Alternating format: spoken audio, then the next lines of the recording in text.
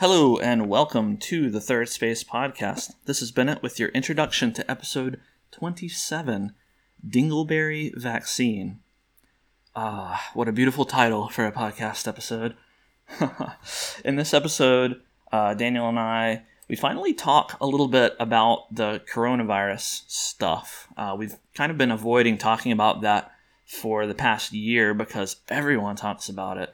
But now that things are kind of finally slowing down and coming to an end, we reflect a little bit on how crazy it's been. This all starts because Daniel got his vaccine, so we talk about vaccines and some other stuff related to that. We also have a good laugh at a weird guy that I encountered while on a walk around the lake. And then we introduce a brand new segment called Adventures in Etymology, and that's where half of the episode's title comes from because we analyze some words and phrases that have to do with poop. So I hope you enjoy it. Without further ado, I'll let the episode get started.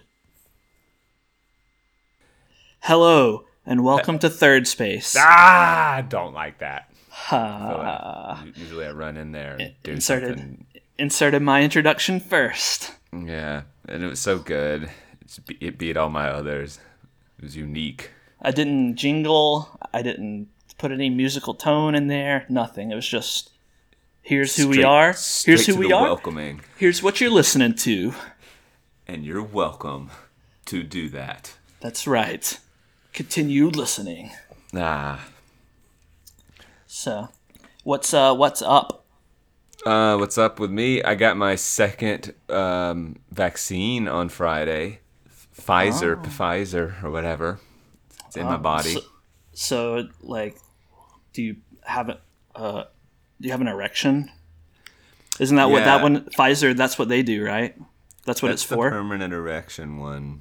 I thought so. No COVID and permanent erection, so it's just a win-win kind of thing. So, no, the first round, shots tend to make my arms sore, and I guess I'll actually ask you, Mr. Science over here, when your arm's sore from a shot, I mean, that's pretty standard stuff. Is it sore? From my understanding, soreness is lactic acid buildup, and I assume it's not. We're using this. It's the same sensation of being sore, but I'm assuming that isn't lactic acid buildup, or is it after a shot? I don't see why it would be lactic acid buildup. I know. I didn't think so. Well, I mean, so when you're sore, lactic acid. It's not actually lactic acid buildup. That definitely happens when you overexert your muscles, but you also tear your muscle fibers. And it's the re-knitting of the muscle fibers that's actually muscle growth. So it's actually the tearing of the fibers, I think, that causes soreness. And lactic acid can just contribute to that, of the actual degradation of the fibers. I think that's right. And so when you get a shot in your arm, that's an intramuscular shot, and the needle, obviously that's physical damage to your body. It's pressing itself through your muscle tissue and breaking those fibers. So, if you look at it that way, muscle fiber damage, then it makes sense why it would be the same sensation from a shot and from, lifting lots of extraordinarily heavy weights and getting ripped. Ripping your muscle fiber. Ripping those fibers. I mean, I guess that stands to reason. It's just, and I've heard people talk about the soreness of these shots as if they're unusual. My soreness was, I guess, very normal. I mean, it does hurt. It hurts a little bit, but whatever. Yeah, very normal soreness. That's very normal. I mean, just that when it comes to vaccines, that would be the last thing I worry about is the little muscle soreness of getting stabbed. That's no big deal. The more concerning thing is, if you have an allergy or something. There are people who have allergic reactions to these things and get in dire straits. And then, of course, most people now are, they're having milder versions of symptoms of coronavirus from the vaccines for a few days, and that's what knocks people out for a bit. And so I guess I don't know. I've been on the cusp of having symptoms, or mostly I've just been super lethargic and feeling like I'm about to have a fever. I know that sounds like an odd explanation, but when I'm about to get sick or about to have a fever, I feel a certain way. And so, I have a tendency to ruminate when I'm told. I was actually thinking about it the night before getting the shot, that we're sort of lucky, or it's a blessing in disguise, that we don't know when we're going to get sick. It's not like you're sleeping the last night and say tomorrow you will have a cold, or tomorrow you'll get the flu, or because knowing there was a good chance of not feeling well or getting this shot with a little bit of mystery around it is unnerving. And when you get the shot and you're having to wait for those 15 minutes to see if there's any scary reaction, any emergency style stuff, even though it's a small chance and all of that, I'm sitting there going, am I okay? And that's a tough, right. That's not a good, I can get in my head pretty quickly and say, all right, am I okay? Yes, I am, I think. Do I always breathe this way? Am I always aware to this degree of my heartbeat or whatever? Right. And then even doing a milder version of that for the last 2 days has been odd. And I have slept so much. I slept all of Saturday. I've been sleeping today. I mean, look, it's been rainy out, and there's an overall feel of lethargy. Yeah, it's hot too. It's hot. Whatever. I just am like, I'm tired. This is the time of school year that's tough to have that energy. So there's a lot at play to that. But man, I don't know. I don't have the energy. So well, my give a damn is broken as I invented that saying. Like it's like we all have this give a damn, and then mine broke. You're on a roller coaster and it's only staying still. Going down. Only staying exactly still. Yeah. Well, I think probably the fatigue it's just the side effects. A lot of people are.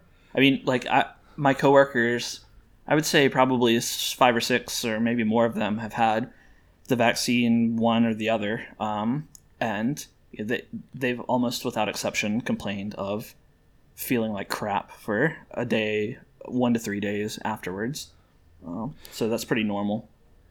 And then you hear these things that I don't know how to look up, or I didn't even bother to go verify, but I was like, okay, well, I'm young and I'm going to be the more likely to not be impacted by it. And then someone will just say, actually, it's impacting like young, healthier people more than older people. And I'm like, I have no idea. That just sounds like it's different, rumor right? type thing. So. Well, not necessarily. So a vaccine is distinct from the virus. So you can draw an age correlation with the virus itself. So people who are older are more susceptible to more severe effects from the actual coronavirus.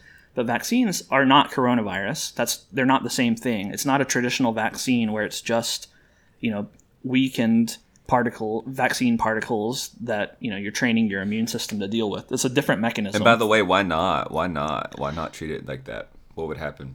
They just didn't develop the vaccine that way. That's not how they did it. Either they found, I don't know why, either they found that it wasn't effective, or they just couldn't develop it in time, or whatever. Who knows? Maybe they needed to do this new technology in order to mind control everyone. I don't know. Yeah, probably. Yeah. Probably the 5G doesn't react with the old style vaccines. Yeah, it's probably. It only reacts with these. So, I don't know why, but they chose to, test out this new technology now with this one. And so it doesn't work that way. And so, the vaccine is not the same. And, when you disperse that to millions of people, you could imagine a situation in which it's age correlated, where some people experience side effects more than others, or where old people, they have the same more severe side effects, but that doesn't seem to be the case. It seems to just be, everyone has side effects here and there, and it's hard to predict. Like I've heard that the most common thing, and the one that I have firsthand experience with, or I guess secondhand, since my coworkers experience it, is just they feel like crap for a few days after getting the vaccine. That seems to be far and away the most common. And interestingly, when they say feel like crap, they're not getting a cold or coughing and sneezing and stuff like that, are they? They're just feeling. They said, most of them felt very tired, like you, or had a headache. They just felt like they basically had the flu for a couple days. Right. That's kind of how they described it. And interestingly, I read something interesting, and I guess I can't say for sure whether this is true, but there seems to be some correlation between your blood type and your response to the vaccines and to the virus itself is what I've heard, that people with O negative, I think if you have O negative blood type, then you seem to be more susceptible to symptoms. And if you have, I think AB is the people with AB blood type tend to not have as many strong reactions. I could have that mixed up, so don't take that. I know I'll take it to heart. I'm really jotting down these details. I know you're really into blood type science stuff. You know all about that, so you probably know more than I do. But I don't even want to put you on the spot, but I actually don't know. I mean, we all kind of accept this different blood types, and for the most part, people know their own and what's compatible and what's not. But what are we saying when people have different blood? Yeah, it's been a while since I had to learn about blood types, but I mean, essentially, the gist is that there are a few discrete categories of markers in your blood. We'll just call them markers for lack of a better term. And it's basically just immunological compatibility. Like, if you have the same blood type as someone else, then you can donate blood to them, or I shouldn't say the same type, but a compatible type, because there's the universal donor type. I believe that's AB. I can't remember for sure. So which categories are which, I can't recall. I don't even know my blood type. So, and then there's the universal receiver as well, where you can get any kind of blood, and some people's bodies, for whatever reason, are really picky, and they can only receive blood of one specific type. Otherwise, their immune system reacts and rejects the blood, and they get real sick, and it's not good. I just find it interesting that we're walking around with several types of blood in us, and that there's that pattern. Well, you only have one type in you. Well, one type, yeah, I know, but like humanity. Oh, you mean like categories? Yeah, and there's like it's five not or whatever. It's not that unusual, right? I mean, we only have a fairly set number of hair colors and eye colors, for instance. I mean, that's a little different because color is more of a spectrum than a category. But I mean, you could even try to say things like personality categories. They break themselves into distinct areas. Again, there's more gradation in that, but see, I'd be interested to know if there's a blood type and personality correlation, because which sounds absurd, but it's like we use that metaphor if it's like books. If you love books, books run in my blood, or like we use this sort of I bleed whatever color of the school you support. Sure. I bleed and it red. does, because it's the life source of your body, and so we yeah, I doubt it. I doubt there's a correlation. Could be though. Who knows? Could be. I doubt it. I mean, it's a silly thought. It's a dumb thought. I know that, but it's just the idea that we have blood that may or may not be compatible. And does that resonate on any other compatibility, or is that just an isolated thing? So. Well, I mean, it's probably, you can imagine that it's sort of an evolutionary branching thing. Way back, probably. There was some mutation, and you had the first divergence between two different blood types, and then that branching probably happened a few times, and now we have however many categories there are. There's like A, B, O, and AB, and I think there's like a positive and a negative for each of them, so like 8 types. Yeah. And maybe there's some like weirdo who's like not on the scale. Some people who have like a blood condition or something that makes them something else. Blood. Yeah. Alien blood, green blood. Well, I guess when you said that, like, oh, we have different hair types, and then it's unusual that for the most part, it's brown, black, red, blonde, and like that's about it. I mean, yeah, again, degrees of that, but you don't have people just having purple hair. I mean, we dye it, of course, but no one. So we have actually just limited and I don't want to say boring, but it just like we have a conceptualization of what natural hair looks like, and it's so limited with all color availability. Right. Yep. So it's really just boring. Yeah, but even with hair color, there's a lot of variability. Red hair, people with red hair, there are different shades of red. Same with brown, and then there's curly and straight hair, wavy hair. You can have different. Your hair actually behaves differently. The chemical composition of your hair is actually different if you have curly hair compared to straight hair, which is kind of interesting. Yeah. The chemical composition, the way it lays. Anyway, that's just. Well, it's the bonds in the actual hair molecules. They're arranged slightly differently. If I remember correctly, it's some different bond, and that makes that makes their hair curly. So even if curly hair people, they want straight hair, and you can straighten it through, kind of external means, through heat and different things, but it's just, and probably some expensive treatments, but it's just not going to change permanently, or it's not going to be. Yeah, I mean, when it grows grows temporary back, fix. Yeah. Yeah, when it grows back, it's going to be curly again. It's not going to be straight. Well, it makes sense. Yep. Today, I have something else, unless you wanted to talk more about your vaccine whining. Nah, it's kind of just, I just whined enough. Yeah. I'm just like sleepy. I'm sleepy, and I just had a 2-hour nap, and I slept in. I feel guilty about it. You should. You should feel bad. You sound like a worthless human being. I don't your energy levels and the degree to which you care about things.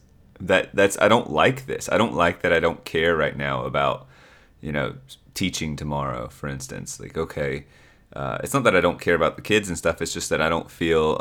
If you cared about them, then you would be doing more for their sakes instead of, laying around and sleeping and stuff. You would be reading that next page of the dictionary.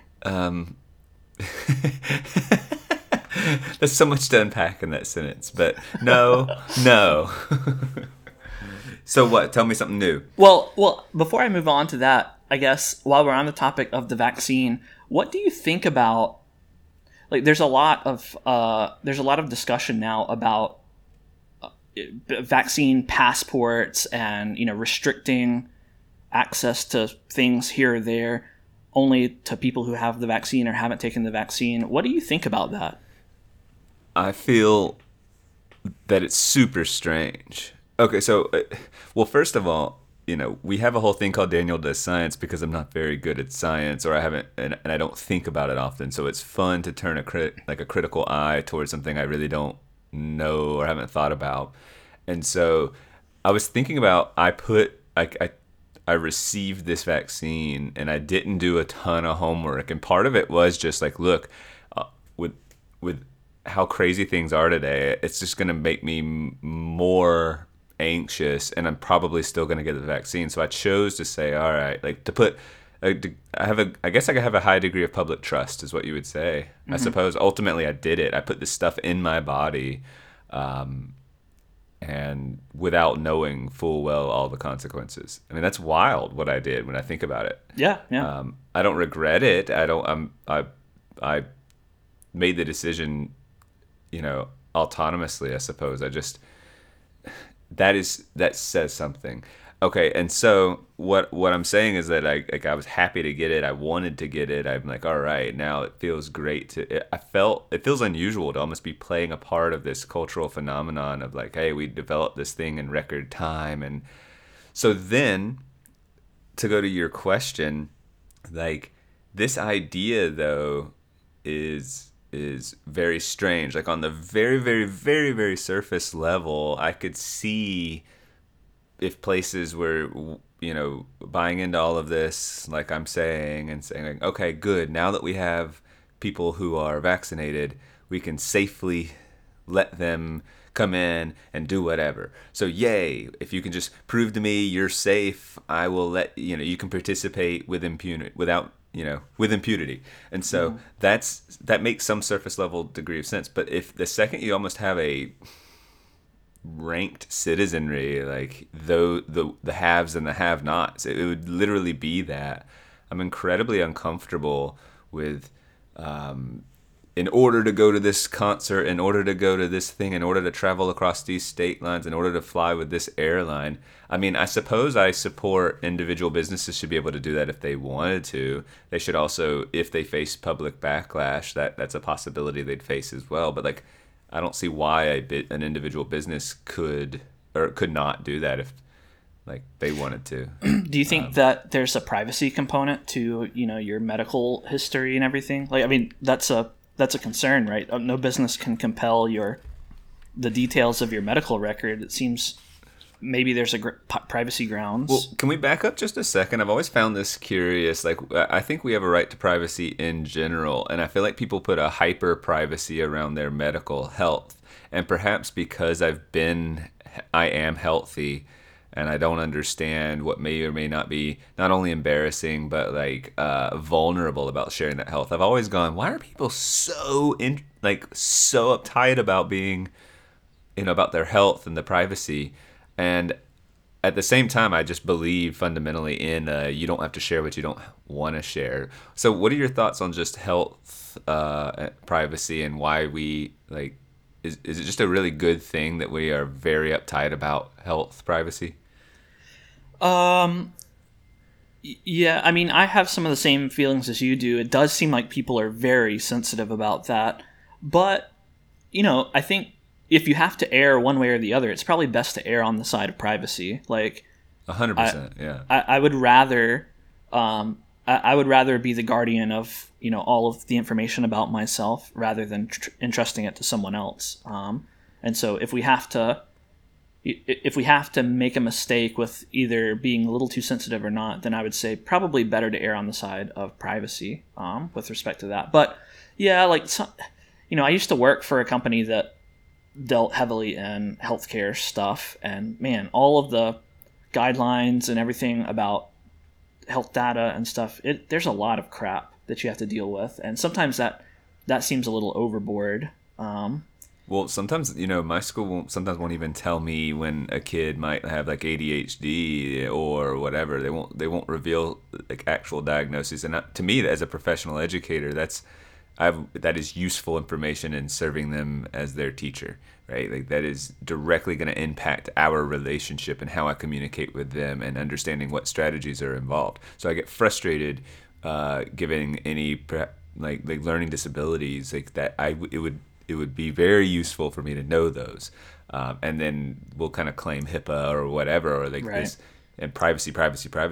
And so I get it, particularly with mental health issues. I could see like, oh, I don't want people to know I'm wrestling with anxiety. That's just going to make it worse, or it's embarrassing. But I don't know. But yeah, some things are stigmatized, so I can understand that, or like sexual history or whatever. Like I can understand that you not wanting to disclose that information. So I guess I get it. I don't know though that I buy the. I think it's better if you're going to make an argument for not having. I think you just make that argument about right to privacy and don't get into whether you do or don't have the vaccine as some. I mean, it is technically a health thing, but like linking it so much and acting like it's the same as the reason people don't want to reveal anxiety meds or sexually transmitted diseases and things like that. I don't know. I just don't. I feel like I don't know that it's sincere. I mean, yes, it's logical. This is in the domain of health, and we have been very uptight about holding that privacy. So if that just strengthens the argument, so be it. But I don't see it really as related. It seems to me that, like, I tend to agree with what you're saying about this two-tiered society thing. That's a danger. But it makes me really uncomfortable to think that, especially the government, but even businesses, it makes me really uncomfortable to think that they might have the power to say, you must put this substance in your body. You must do this. Like that seems a little uncomfortable to me. But don't you? Well, go ahead. Sorry. Well, it just, it sounds like, this is taking it in an extreme direction, but like the forced sterilization measures in China and stuff like that. I mean, when the government has the ability to say, you must do this thing to your body in this way, that's just seems one step too far. It seems beyond the acceptable realm of government influence. What do you think? You would generally agree with the idea that a private business can do what they want, and if they want to just say, I don't like the way you smell, I don't like the way you looked at me, I'm not serving you, whatever, they could make up it could be petty, it could be whatever reasons, right? So yeah, I mean, I believe strongly in the freedom of association. If a business doesn't want to associate with a person for any reason, then they shouldn't have to. And so, why is this uniquely concerning for in terms of private business, not in terms of government? Well, it's less concerning for private business, but there's the element of relevance. Like, why is it relevant to you? What what my health situation is. Like, why do you need? That's the privacy issue again. Why do you need to know? Like, what business is it of yours? What my medical history is? And the argument would be, oh, because it's a safety concern, and if you're not vaccinated, blah blah blah blah blah. But none of this, to me anyway, it doesn't hold water. Just given the tiny percentages of people who are at risk, both from coronavirus, and vaccine risk, and then there's the logical the logical response, which is kind of strange to me. I've heard a few anecdotes about places saying, "Oh, we'll get together, but only for vaccinated people," and that doesn't really hold water to me, because if you're vaccinated, then you no longer have to fear people who aren't vaccinated. Like, you can't catch or transmit the virus anymore. So, like, if you're vaccinated, you should now basically coronavirus should not be on your mind at all. You should be not thinking about risks or dangers or anything with regard to coronavirus, because, assuming the vaccine works long term, which it supposedly should, then you're done. You shouldn't have to wear a mask or distance or do anything. You should be done. Yeah, so you're saying if a concert venue said we're only going to let people with the vaccine in, it doesn't actually make sense, because those because the people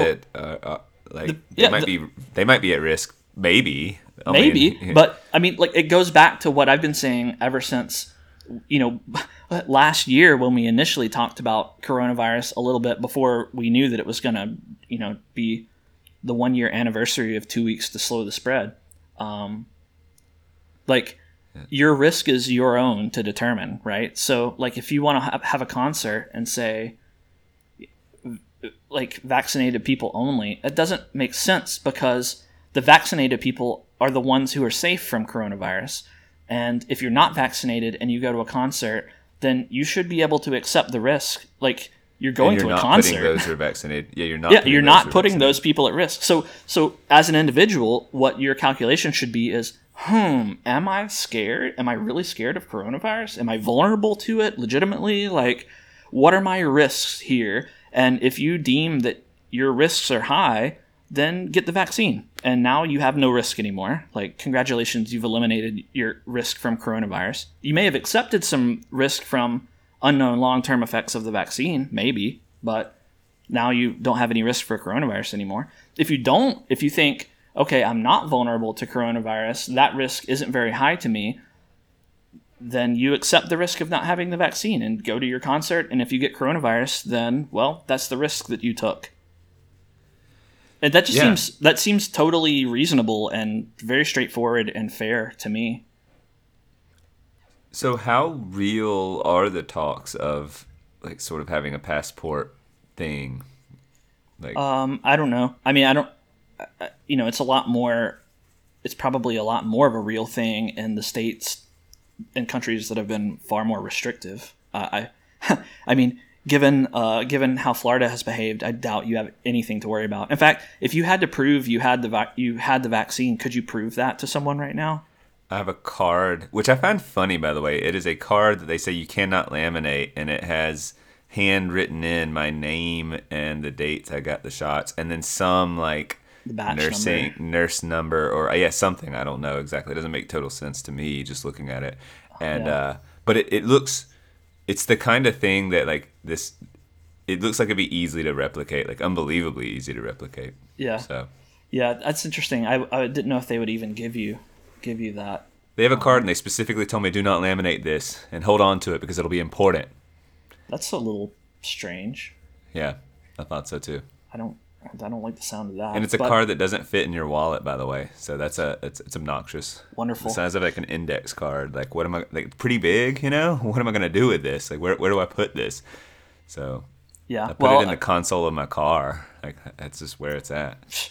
Well, given Florida's behavior with respect to the virus, which personally I think was it's one of the best in the country anyway. Although, to be fair, I think the country did really poorly. But Florida has had relatively few restrictions and everything. I highly doubt that anyone in Florida is going to get away for very long with saying you need a vaccine passport to do anything. Like, what do you see the extremes? Like, you're walking into a grocery store and you need to show that. I mean, like, obviously that would be a weird regression in which people have been able to go to the grocery store for a while. Like, what? I don't quite get what we're saying. I mean, are we actually talking about it? If I'm going to Georgia, they're going to have this big long line of cars, and they're like, not in Georgia. I mean, you won't find it. Like, I just don't think you're gonna see that happen if I'm in going Georgia to or fly, Florida. I have to show my driver's license and now my passport. I mean, I think it's my vaccine thing. Like, I think it's conceivable that somewhere like New York might try to say, if you're flying into New York, then you have to have a vaccine passport if you want to be admitted into the state through our airports. I think that's a thing that they could conceivably try to do. I just don't think there's enough reason for it. I mean, the danger from coronavirus was always low, and now it's getting lower every day. I mean, it's like 30%, upwards of 30% of people have been vaccinated. So in the United States, so I mean, this thing's going away quick. Do you think? Are we going to have historical data about what public legislation or rules work and what don't? Or, like basically was the government successful, or was this overreach? God, and like, I hope so. I hope so. Yeah, it's all fast right now. We haven't had time to go look at it, but to say something like that Florida took a more I was going to say liberal, but I guess you'd say politically conservative, but more liberal. Hilarious. Very funny. They took a more freedom-oriented approach. That is to say, conservative. Yeah. You get what I'm saying. But so they were just like, whatever. And then New York's like, all right, we're really cracking down. So, and then to see what that did. Right. And then the problem, because obviously different populations and different, urban versus there's so many variables that if you're just politically entrenched, you'll just go you can't compare, so it's not useful. But I think we probably can with all these different states and some similarities and maybe and different you can definitely rules. compare. Like, we'll be able to figure something out with big groups of people. We just will. And this is a unique experiment going on in American history. Like, this is so historical, really. The data's there. The data is there for anyone to look at. It's very clear. I mean, you can look at the numbers, you can look at the trends, and you can see that our attempts to basically do anything to the virus were totally pointless.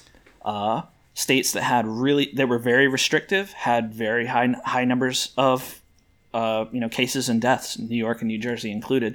States that had, like, Florida is weird, right? Because Florida is like the second oldest state in the country in terms of the age of the people there. You would think that Florida would have been hit rough. Hard, yeah. I mean, it's warm down there too, and humid and everything. You would just think that it would have been hit really hard, but it wasn't. It's like right in the middle of the pack of states. Like, it did fine. That's what I don't understand. Does that suggest we misunderstand the virus in some way? Like, we keep saying old people. That's pretty clear. So why didn't it hit Florida extra hard?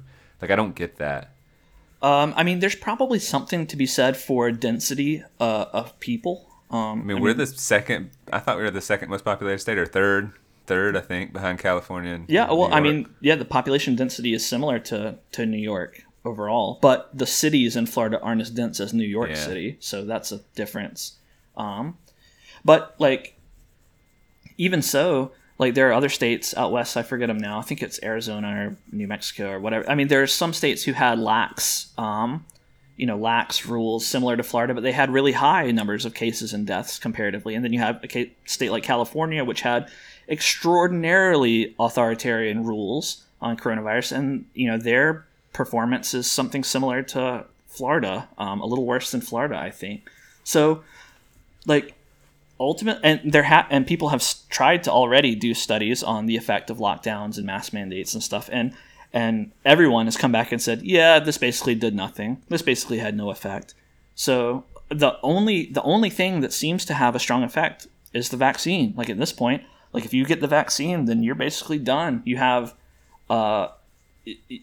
you have like a 95% chance, last I heard, of being safe from catching or transmitting the virus after you get the vaccine. So you're done.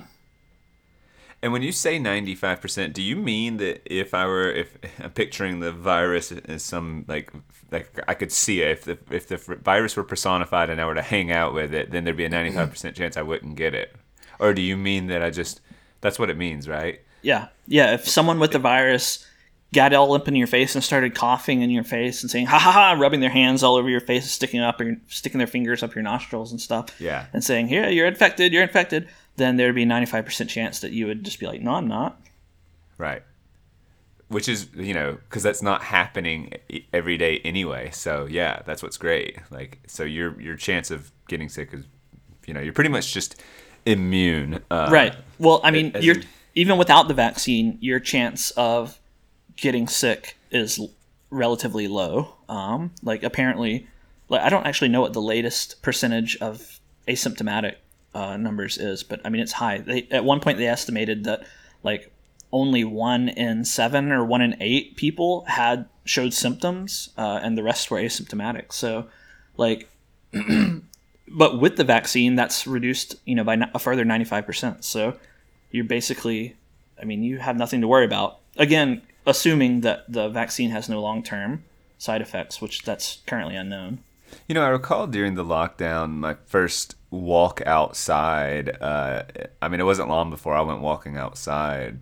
Maybe 2 days I walked outside and was going on walks. I don't even know if I waited 2 days. I just remember walking outside and there was a lot of unknown, how safe is it? And I didn't know whether I should be wearing gloves to go deal with the gates. I'm in a gated community and I'm doing laps and stuff. And it was just a strange thing, like touching that gate and going, I hope there's not coronavirus on it, or no, it just, as you start to, and then my first time going to the grocery store, and then like within a couple of weeks, I mean, masks were becoming prevalent. I don't know if it was weeks, it might have been a month or so. I mean, I remember thinking like, where do I get masks? And there's this like clear thing where I'm wearing cloth masks that they've just basically said aren't that effective, and yet like that's okay. And so the whole thing feels weird. And then going back to school, and are the kids going to wear the masks? I still have to, we're all wearing masks, and I still have to wipe down tables, and there's some protocol. And there's like the first absolute small hint of loosening up, in which we have these one-way stairwells. So only you can, like, we had changed things and had these signs that you must go up this stairwell and you must go down this stairwell to keep the flow of traffic. Right. And we have undone that, but we're not undoing anything else. And so that's dangerous. You're walking a dangerous line there. How many kids have died since you changed the staircases? Oh, none have died. None kids. Yeah, none at ours. No, not at all. Yeah. Oh. Yeah. Yeah. Well, obviously, I'm being facetious, but yeah, like I hope, back to your original question, will we look back on this and learn from it and study it? I hope so. We must. Like, we can't just sweep this under the rug and say, oh, yeah, remember that? That was a crappy 1.5, 2 years. That was bad. Oh, well, we'll just move on along. No. We must look at this and analyze it and say, yeah, we were pretty insane. We were pretty crazy for that 1.5 years. Like, we need to get ourselves under control and learn how to deal with both bad things that happen, natural events, our emotional reactions, and how we disseminate and take in information. Like, we need to take a good hard look at all of these things and come back to reality and ground ourselves a little bit, because we were insane. I mean, it's like, here's the analogy that I liken it to, is it's as if you are walking outside and a bee lands on your finger and stings you in the finger, and frightened that you might be allergic to the bee sting, you take the nearest machete and hack your arm off. That's what we did. That was our past 1.5 years. That was our kind of reaction. Hacking the arm off. Hacking our arm off to make sure that you don't have an allergic reaction to a bee sting. That's what we did. Totally insane. And yeah, we need to look back and study this and realize that, yeah, maybe we should chill out a little bit. It's funny because we've been talking for a while about what does it mean to be interconnected more than ever before, and not knowing how to process the information, and how upsetting things can be if you're just bombarded with bad news, these algorithms have gotten smart enough to know that you respond to anger well, so, or not you, but like people respond to anger well. They'll keep you on the website if they show you something you disagree with, followed by like whatever. I don't know what the recipe is, but if it's like 2 parts agreement and 1 part anger or something, so you're getting pumped a steady diet of anger and fear and things. And so all of that's at play, and we haven't sorted through all the psychological damage, and we're all like primed to be scared and upset and manipulated, and then this happens, and there's like legitimate question marks around it initially, and so it became this.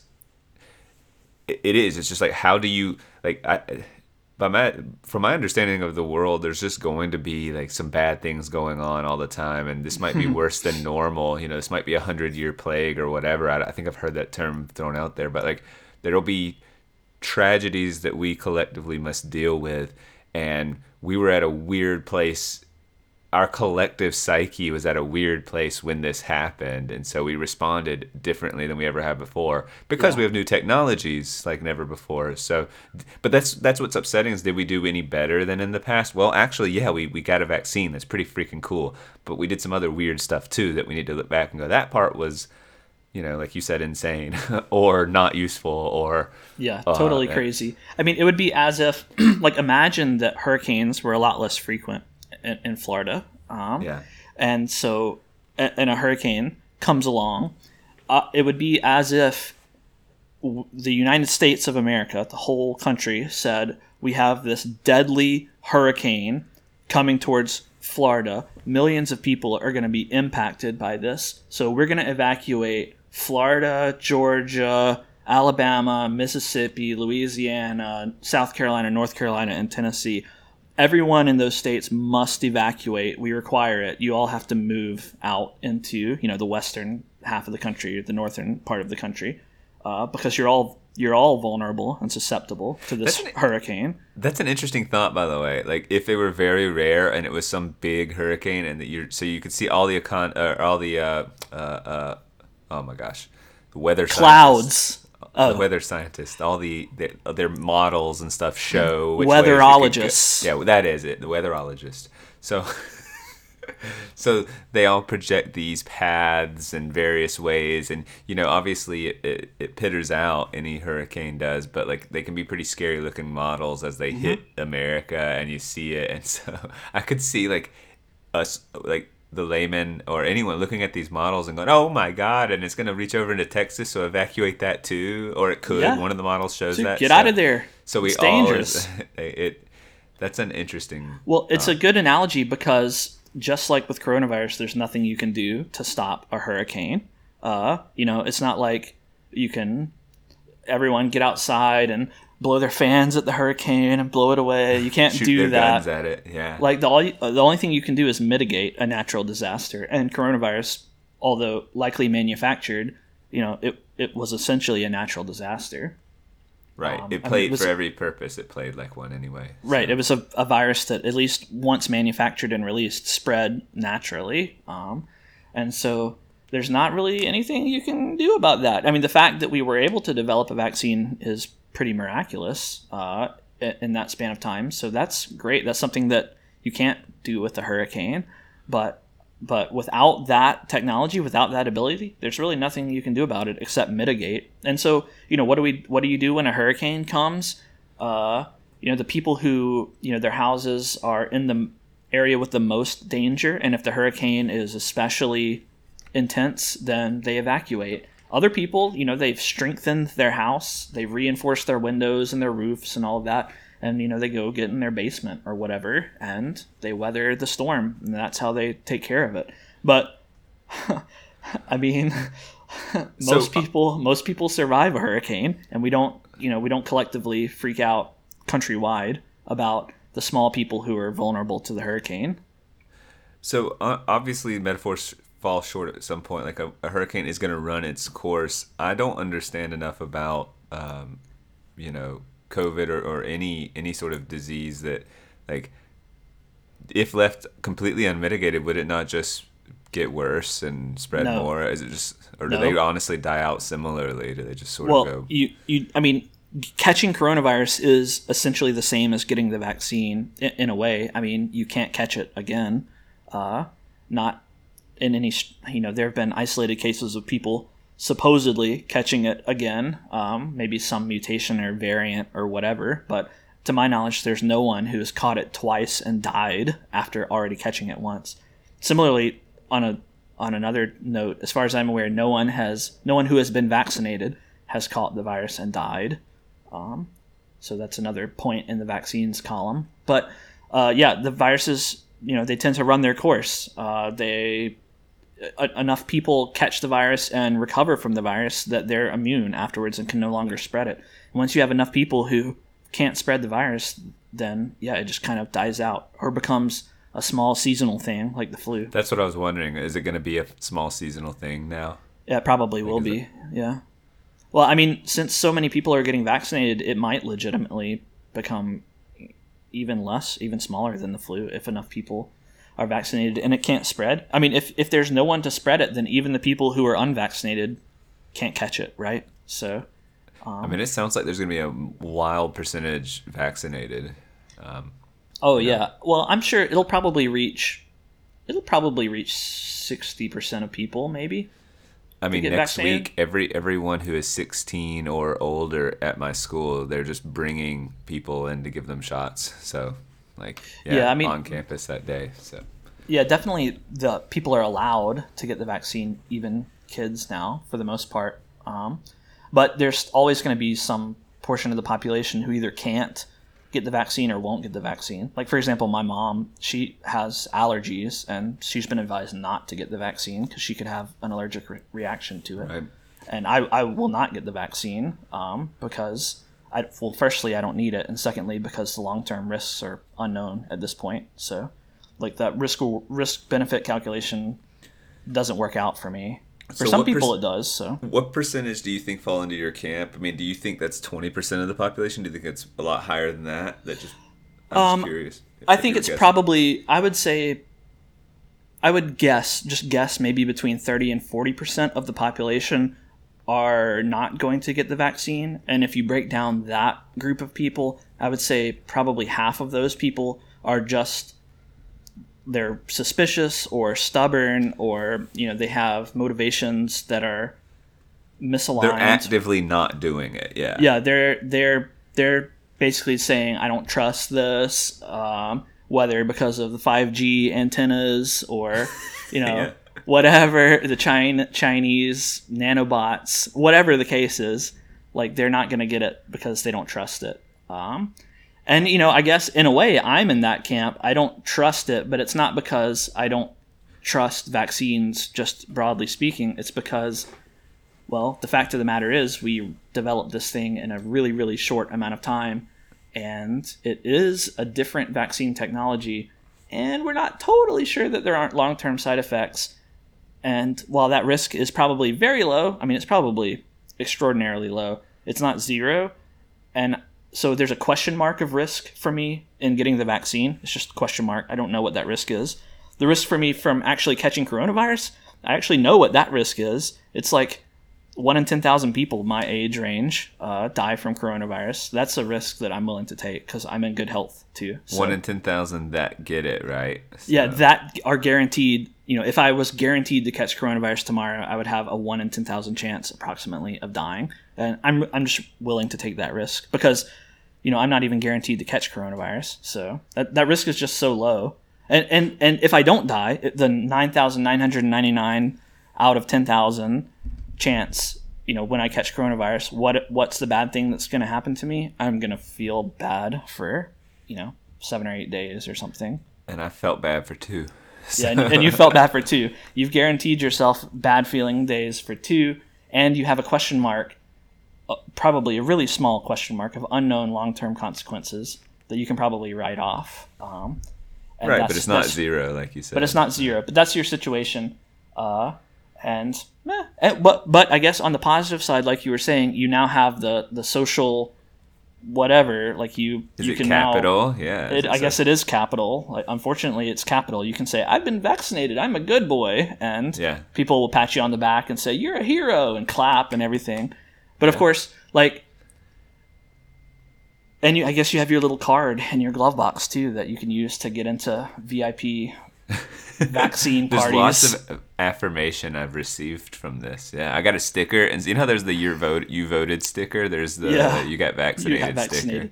That's it's a very nice. similar sticker. Like Yeah, the pride of that sticker is like it's very it's same, worthy of social media posts. People are Oh. like it's a bragging thing. I mean, I suspect it's more because we don't get to collectively participate in. I mean, we're such a fragmented society, so many different interests and like niches over here and here and here. So it's neat when we all participate in something. That's probably why political rhetoric's so nasty and weird, is because it's one of the few times we all kind of have the same conversation. Mm-hmm.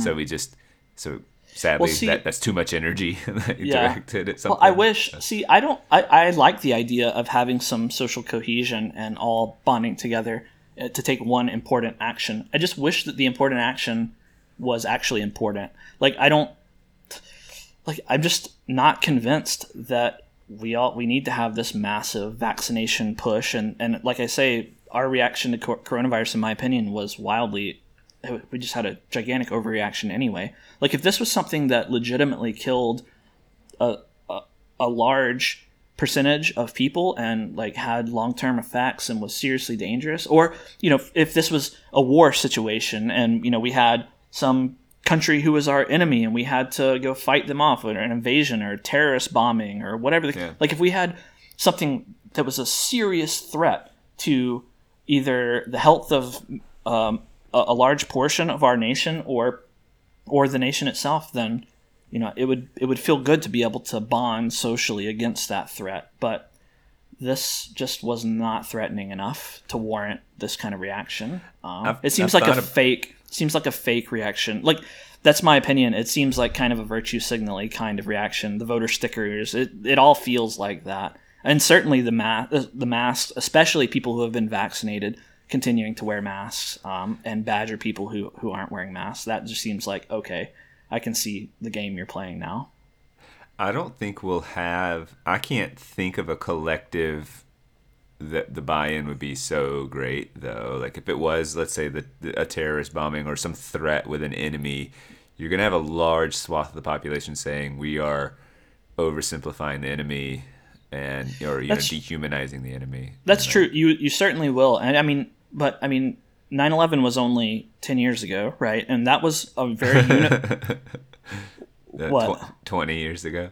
Oh, that was a very unifying event, right? Yeah. You still had people who said, "Oh, you're being, Islamophobic or whatever. You're targeting the wrong people." Blah blah blah blah blah. But it was still a unifying event, and Americans and non-Americans came together and rallied against terrorism, and there was a lot of cohesion. I mean, like, it's unthinkable in our current politicized situation, but George W. Bush, after 9/11, he had like upwards of 70% approval rating or something. It was something crazy like that. Right. It's like we need him to have, like, we need whoever's leading, we need to just approve of them for a moment, Right. I think that's part of it too.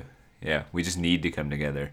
I mean, during wartime, like, Americans get along well, or any nation. Yeah, sure. There's a bonding. Screw these like little political differences. Like, we need each other. Let's rely on one another. Well, honestly, I think if we could open our eyes and stop being deluded by social media and media, then we could try to get a little bit of that. We could try to get a little bit of that cohesion now. Anyway, I mean, like, the threats aren't as they're not as prominent as an attacking enemy force or anything like that. So it's the magnitude of the threat is just lower and less apparent. But I mean, there are things we could rally against. I mean, our country has an insane amount of debt.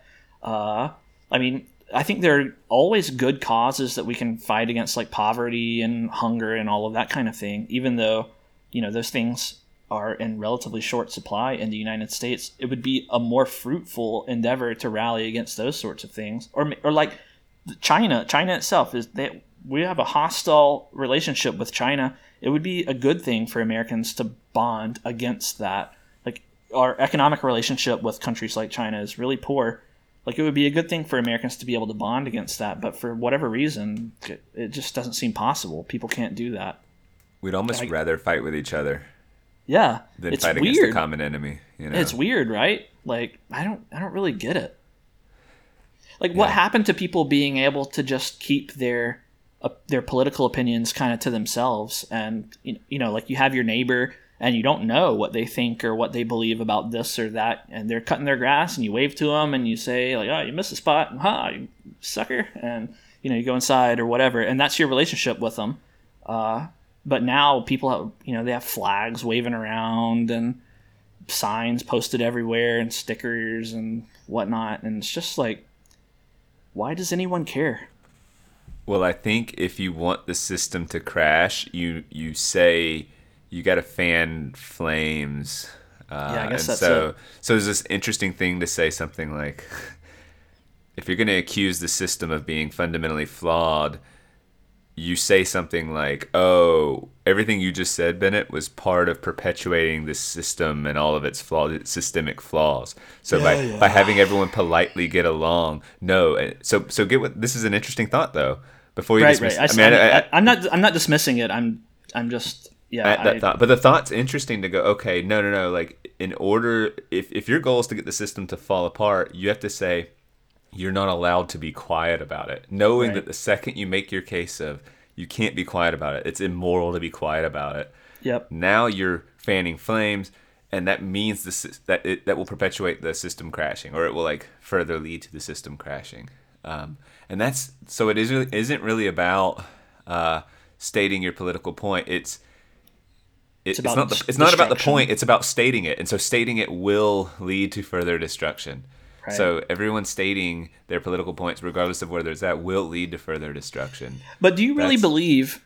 I see what you're saying, and I think that you're right on the money with it. I think you're right that there are people who they're interested just in destruction. And to try to be charitable to them, they're not only interested in destruction, they're interested in rebuilding something in the way that they want at the other end of that. And you could debate about whether that is whether what they want to rebuild is good or bad.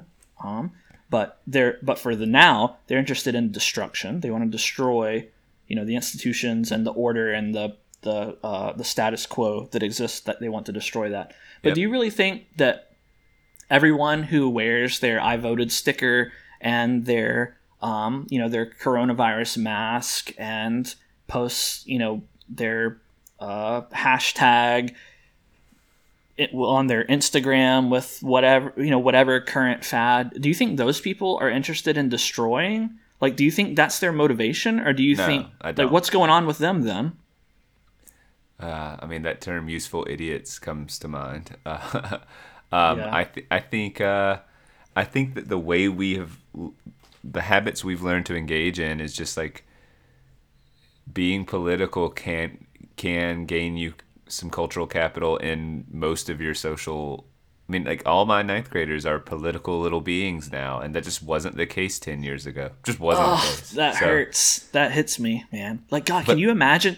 Think back to your ninth grade year. Can you imagine how much better things you could have to spend your time on than political nonsense? Well, honestly, you're still like discovering like, ooh, I like this girl. I have this crush. I'm trying to figure out how to talk to like people. I'm just trying to learn how to talk at the lunch table, much less try and talk about global issues or national issues. I'm trying to.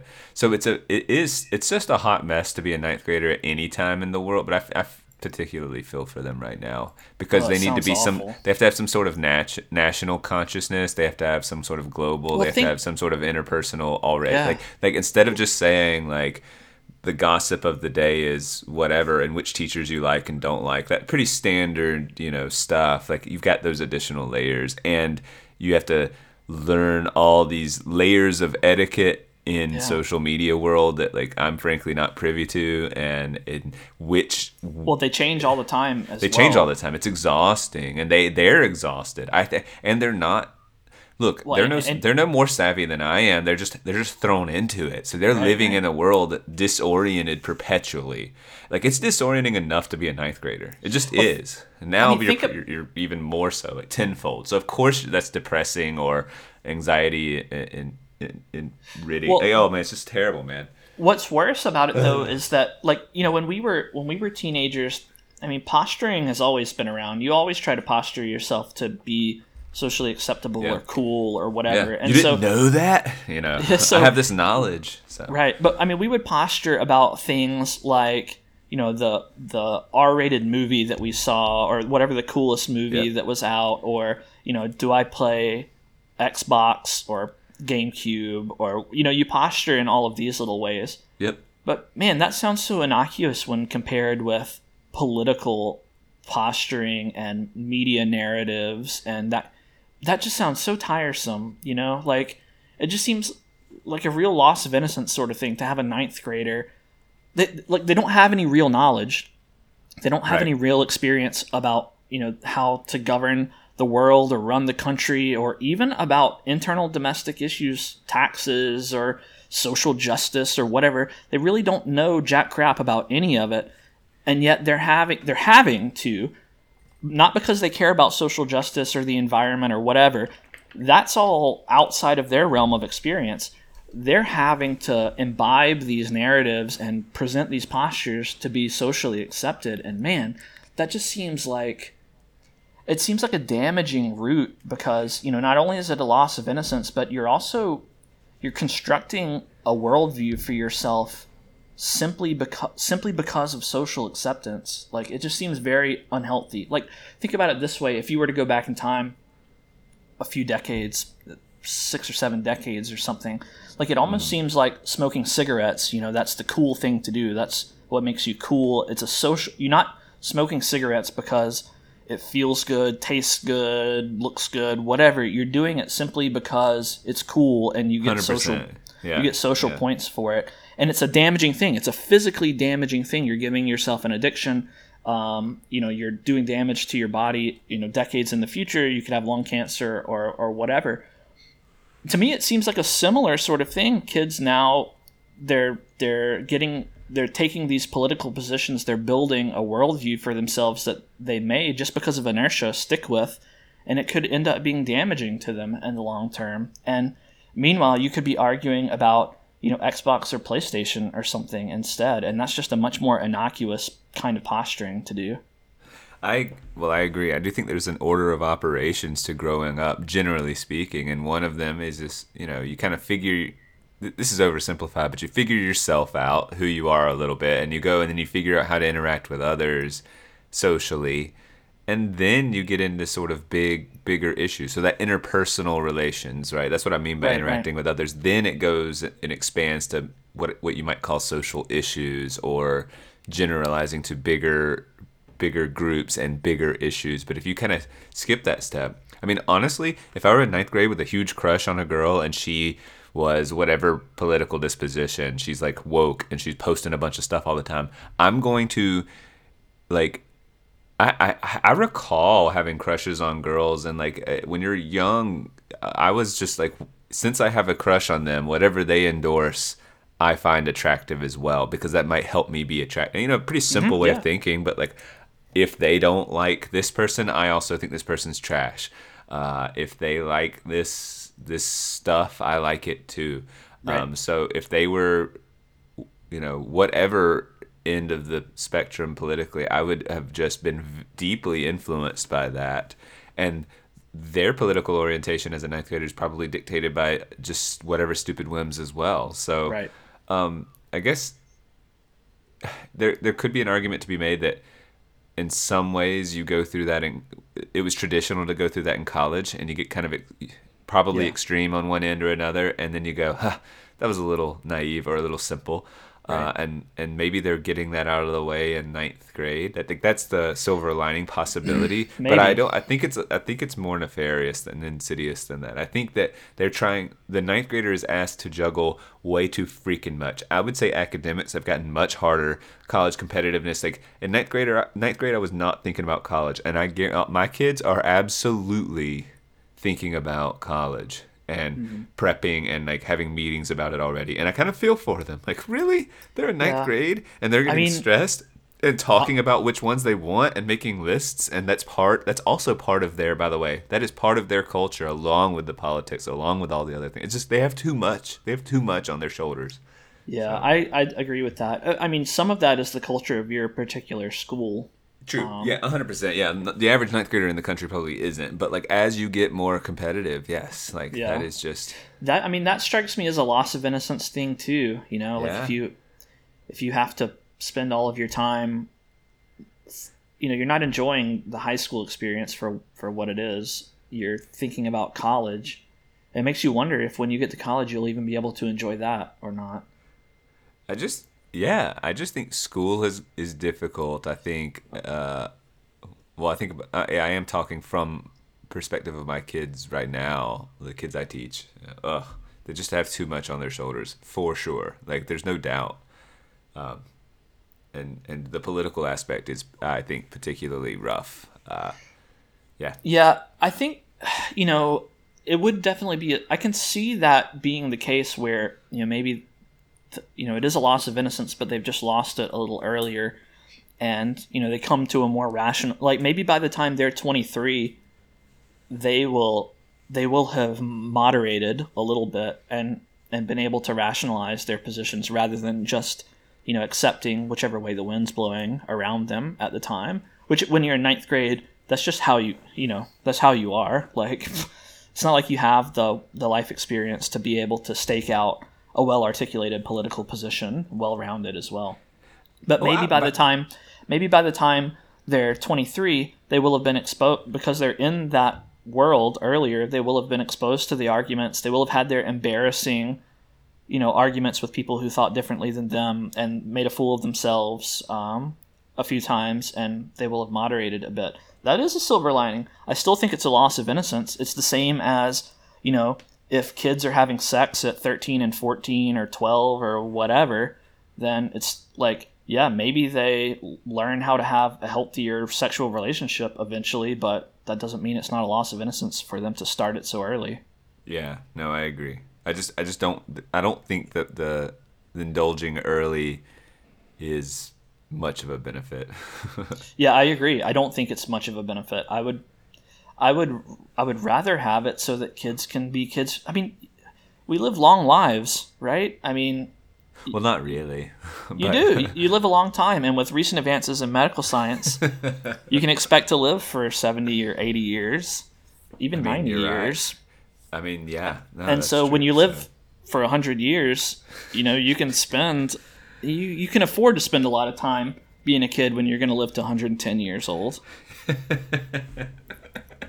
You don't have to get it all out of the way earlier, and you can, I mean, just spread it out. Spread it out a little bit until you're 20 or 25, and then when you're 120, when you live to be 120, you can look back on it and appreciate that time that you had after you're 130 years old. And when you die at 140 or 150, you can say you lived an appropriately spread out life over your 160 years or whatever. Yeah, or whatever. There is a rush. 170 years even. So loud.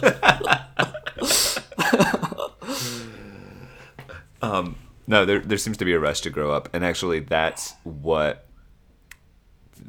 technology, like how we process information. As you get it, you want to grow up faster, and so I think one of the drawbacks to everything is how it robs us of a childhood quicker, and for every reason under the sun. So. Well, that's why I think that one of the skills that we're lacking, you know, just as a society right now, is we're lacking the skill of ignorance. That sounds really weird, doesn't it? But we're lacking the ability to ignore things, we're lacking. Well, discernment then. I mean, like to yeah, be able to focus on what is important and I guess ignore what isn't. Yeah. Right, and maybe discernment is a better word, or lacking discernment and patience. We allow our attention to be pulled this way and that just constantly, and I understand it. Like when something new and exciting happens, or when you read this on social media or news story or whatever, pop culture, whatever it is, like you want to pay attention to it. Oh yeah. But I think there's something to be said for just living your own life in your own space and having your own firsthand experiences rather than trying to live vicariously through the posts and Twitters of everyone else. Well, I think when people get on YouTube and go down rabbit holes for hours or spend time on TikTok or whatever, it's like there's obviously multiple reasons one would do that, but like you have access to the world at your fingertips. You kind of, if you have access to it, there almost feels a weird sense of, I don't know if the word's responsibility, but you don't want to miss out. FOMO. And so you're on there both passing time with mundane videos, but also it's tough to make a decision from if we have access to everything, then any one thing seems fairly like, do I really want to do this? Like, it seems silly to go do laundry when I could like listen to a profound lecture. Like, I'm always there's competition for every decision. There used to not be competition, right? And so now we have a near infinite amount of competition.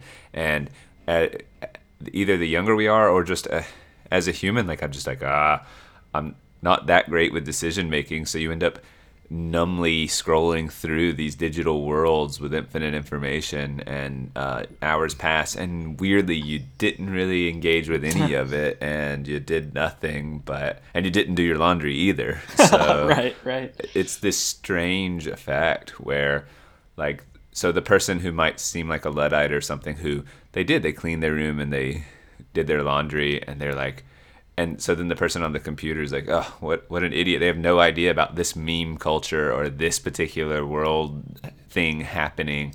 Right. But like, who's healthier and who feels more fulfilled? Because the one person with the dirty room and the laundry, a little overwhelmed, they didn't do their homework, whatever. They're feeling a little anxiety encroach in their life. And the person who just kind of lives a simpler life, it really is a case for simplicity for me. Right. I think that there's a case to be made it's for discernment and moderation. Like, there's no denying that the world is at your fingertips, and that you have the ability to be exposed to more information than ever before in a flash, right? You could entertain yourself or learn something at any given moment. You could drown in the opportunity of all the information there is. But I think it actually speaks to a stronger need for thoughtfulness and planning of what your path is and what you need to learn and what you need to expose yourself to. Like, you need to be able to chart your way through this mire of information so that you can see where you're going, rather than, like you say, sitting for a couple of hours just scrolling through crap. Like, instead, dictate to yourself what it is that you need to look for. Like, I think the Luddite, the simple life person that you mentioned, who's just cleaning his room and doing his laundry and, not getting absorbed on the internet or whatever, like, there may be a downside into that, which is, maybe he needs to, maybe his dishwasher breaks or something. Mm-hmm. And he says, well, nothing I can do about that, call a repairman, whatever. Whereas the internet junkie could, look up a YouTube video on how to repair the dishwasher, because, you can find that information, right? And they could make the dishwasher repair. But I think there's a case to be made for, some kind of middle ground there, where you allow yourself, you have the capability to, at any moment, look up information that you need, but you don't just wallow in unneeded information all the time. If that makes sense. Like, no, it's a discernment thing. Like, only jump into that pool of information when you have somewhere you need to swim, Yeah, and when it feels nice to get in that information anyway, then you can waste time, and like it's attractive. I don't want to go do laundry.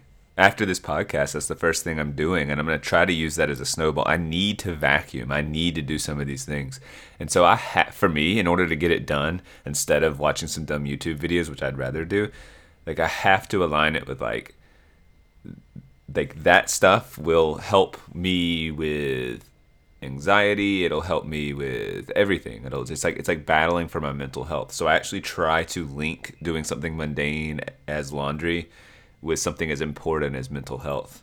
And that seems almost that making that connection is tough, and most people would probably scoff, but the link to me is not abstract. It's actually really explicit.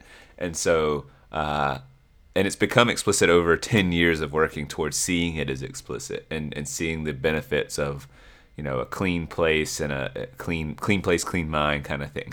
Well, and an empty to-do list. And an empty to-do list and a sense of accomplishment. I was saying my give a damn's broken, but like, how do I fix it? Well, start by doing my laundry. I mean, literally, like, and just sort of have faith in the system I've created that will sort of lead to a snowball of potential motivation. Yeah, like checking things off a to-do list starts to get me energy and feel like, oh, I can do this. That success leads to something. And I mean, I really think I am on to something there.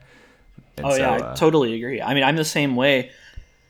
I like to get my tasks, my chores done quick. Just get them over with, because like I love having an empty to-do list. When I don't have any responsibilities to take care of, I can relax. I can do whatever I want now because I've done all the stuff that needs to be done.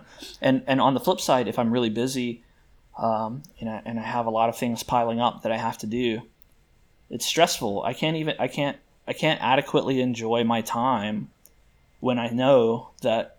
But because we're beings of limited energy, and when you run out of energy and still have things on your to-do list, you don't do the things on your to-do list because you're feeling tired, and so you sit there and you try to recoup some of your energy, but you're always thinking, I still have to do this and this and this, and I don't have energy yet. And that's anxiety for me. That's anxiety. Yeah, that's the worst, right?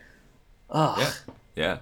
And the less things I have on my list, the more I build those things up. So if it's the summer and I have some time off, and let's say on Thursday I have to go get my license renewed or something. For some reason, that Thursday I'll be thinking about it. It'll be rough. But if I'm busy during the school year and I have a Thursday after school appointment, guess what? I'm not thinking about it until Thursday day of, or maybe Wednesday night. I'll look at my schedule and go, oh yeah, I'm doing that. And I just so the fuller your to-do list is, actually the more peaceful. You just do it. You enter a different headspace. Whereas if you only have a few things, you get to ruminate over it and complain or think about it. When really, in actuality, doing it is not that big of a deal. But laboring over the thought of doing it, that costs something. Yeah, I had on that topic. I had an experience earlier in the week where I had a bunch of dishes piled up in the sink. I didn't wash dishes.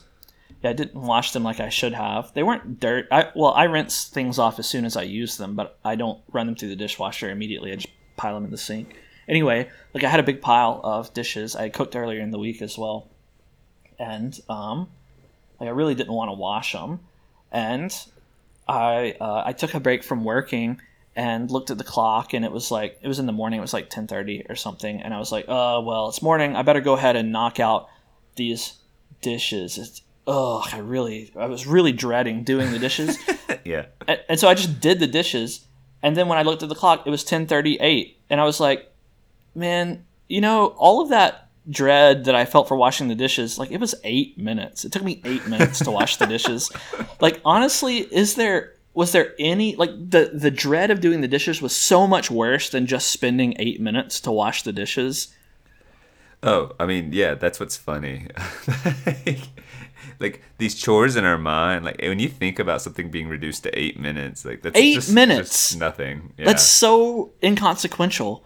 Like, just do the 8 minutes. Just do the 8 minutes and get it over with. Like vacuuming, you got to vacuum or do your laundry. I mean, it takes minutes. It takes scant minutes. This is not a huge chore. Just do it and get it out of the way. Even if your energy's low, 8 minutes, like even if I had just gotten my vaccine and felt crappy, I could wash dishes for 8 minutes. and just get it over with, you know?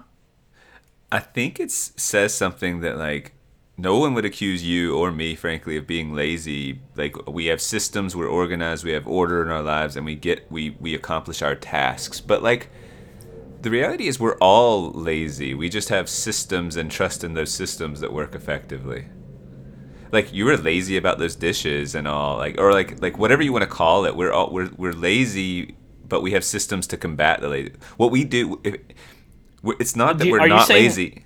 Are you, when you say we, are you saying you and me personally, or humans? You and me. You and me are not, or actually, we're all lazy. All humans are lazy, and the reason you and I would not be perceived as lazy is because we combat our laziness effectively. It's not that we're not lazy; it's just that we have systems that combat it effectively. Yes, I would agree with that. Like that's I mean that's why difference. why I do things the way I do, is so that I get things done and combat that laziness. Yeah. I guess I never thought of it that way, but every person I know, like we have perceptions of how human our people are and how they're hardworking or not hardworking or whatever. If you were to say there was a laziness scale, but the reality is, if you know any person and you like were to like be really good friends with them or follow them around or whatever, like we all have limited energy, like you're talking about. And we're all kind of lazy. And those who have varying degrees of success, it's all about how they combat the laziness, not whether or not they are lazy. Like, it's just a given we're lazy. That's the reality. Now, what are you going to do about it? How are you going to manage that? And that's actually kind of a freeing thought. I never thought of it that way. But that is, I like that. That's kind of an inspiring thing. Well, I mean, it puts the control into your hands, you know, and it frees you of guilt too, because, you know, you can recognize that everyone is inherently lazy, and so there's nothing to feel guilty about, and you have the power to be perceived as not lazy if you just do what you need to do. So that's an inspiring thought. Laziness, screw you. Screw laziness. I saw before, I have a new segment that I want to get to round out the podcast this time. Nice. I'd love that. But I forgot a thing that I was going to mention to you that happened to me just earlier when I was walking around the lake. I saw this weird guy. He was carrying it looked like a bow, like a bow and arrow bow. Okay. But not like a compound bow, but like an old style, like wooden, like you'd actually bow with the string on it, you know. But it wasn't a bow.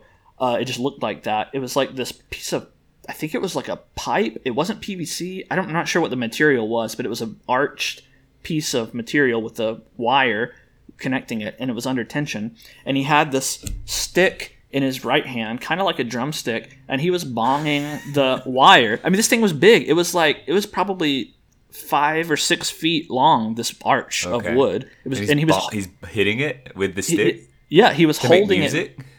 Yes, he was holding it vertically, holding the bottom end of it, and it was reaching way up above his head. He had to like a one-string harp.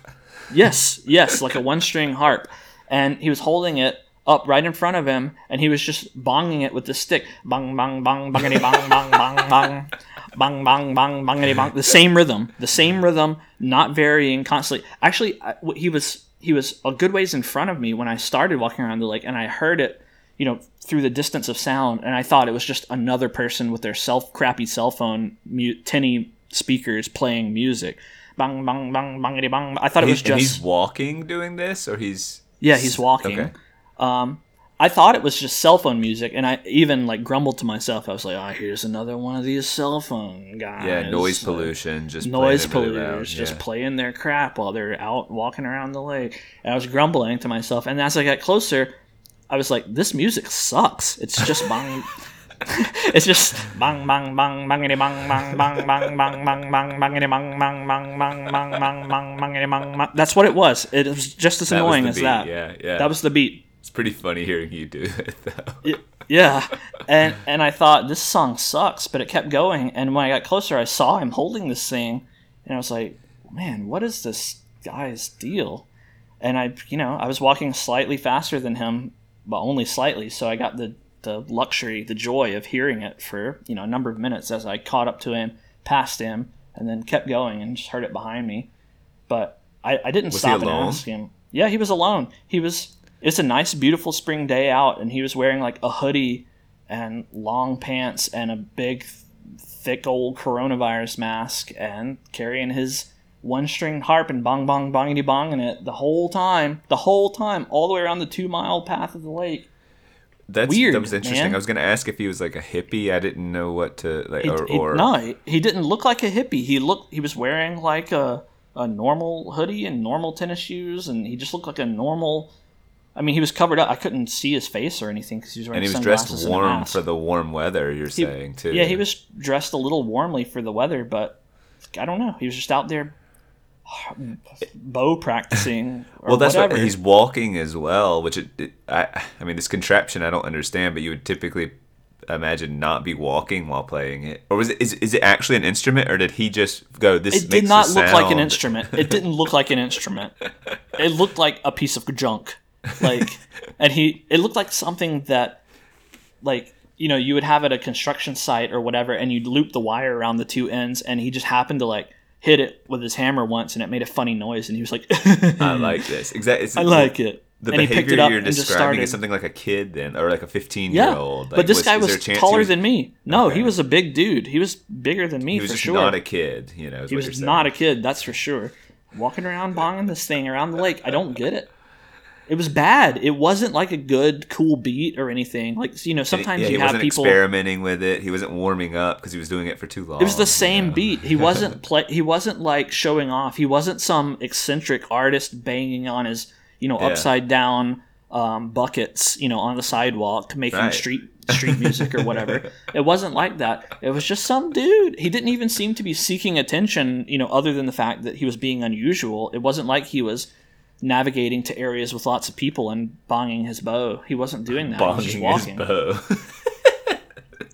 So it was just weird. There's no climax or end to the story. Like, you know, I didn't ask him anything. I gave him a really a scant look, but he didn't look at me. How loud was the? It was loud. Okay.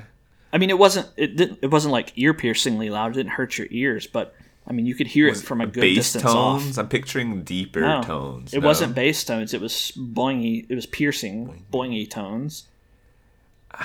That leaves me scratching my head. I don't even know what to offer with that. Just there's nothing really. Moment.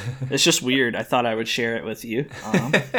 I'll make note. I mean, he's just another character that I've seen walking around the lake. It reminds me of the one character that I really miss. One time I was walking around the lake, and there was a guy. There's this area where the water comes up very near to the path. There's like a little beachy area. It's not pretty like a beach, but the water laps up against the bank right there. And I mean, it sounds pretty. It sounds pretty, but it's not. It's not that pretty right there. Because the dirt it's kind of muddy. It's not sand. It's kind of mud. It's irrelevant. It doesn't matter. Anyway, I was walking up to that spot, and I saw a guy wearing all black. He was wearing like a black hoodie or long sleeve shirt, and a black, like, I guess it was a hoodie, black pants and everything.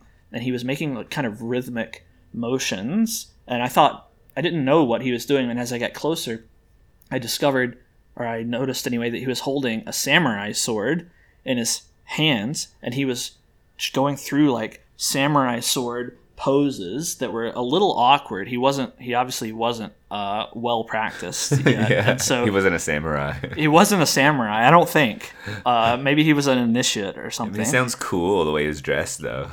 Yeah, but he was dressed up like a ninja with his sword on the edge of the lake, like doing his samurai poses, and he was into it, man. He was just going for it, and I really liked that. Was this a one-off thing, just one time? Yeah, I never saw him again. Actually, I wanted because I didn't take a picture of him when I was right next to him, because I thought that it might have been rude, or he might have sliced me up or something. So I wanted to continue around the lake and take a picture of him from the other side, you know, standing there on the beach, on that little beach, doing his samurai poses front on from the other side of the lake. But by the time I made it over, he'd just dematerialized into the ether, probably gone off. That's what ninjas do. Threw a smoke bomb and just whoosh, he was gone. Goodbye, ninja man. Goodbye. Samurai I guy. never saw him again, so I don't know. I guess he did his task and moved on. I think that's part of the joy on going on walks in public spaces. It's Yeah, you unusual see a lot of characters and you see some interesting folks.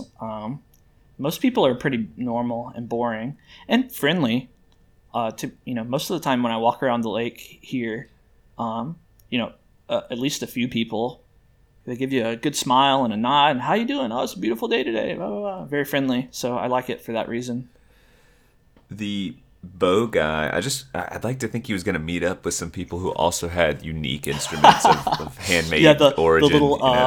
The little rake thing, the laundry. yeah, thing. that kind of stuff. And they jugs. all play a very mundane note, and that's just what they do. I don't know. Maybe so. I didn't see anyone else like that, but I don't know.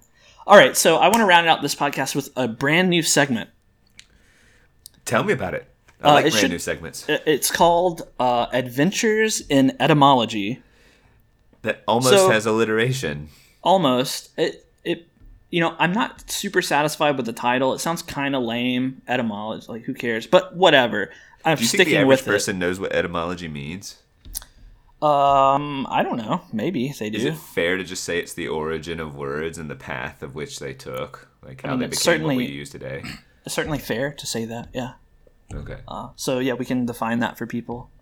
Where words come from, and that sort of thing. It's just the reason why I made this segment or thought about this segment is because I came across some words that are words and phrases that we use every day, and we don't really understand what they mean or where they came from. We just use them, and sometimes you can hypothesize where those words came from, and you have theories about it, but you're not sure if they're true. And that's kind of where this segment gets at. They're words that you will have definitely heard of and use, and you may be able to hypothesize where they came from based on the parts of speech or the syllables or whatever. And I want to see if you're right or not.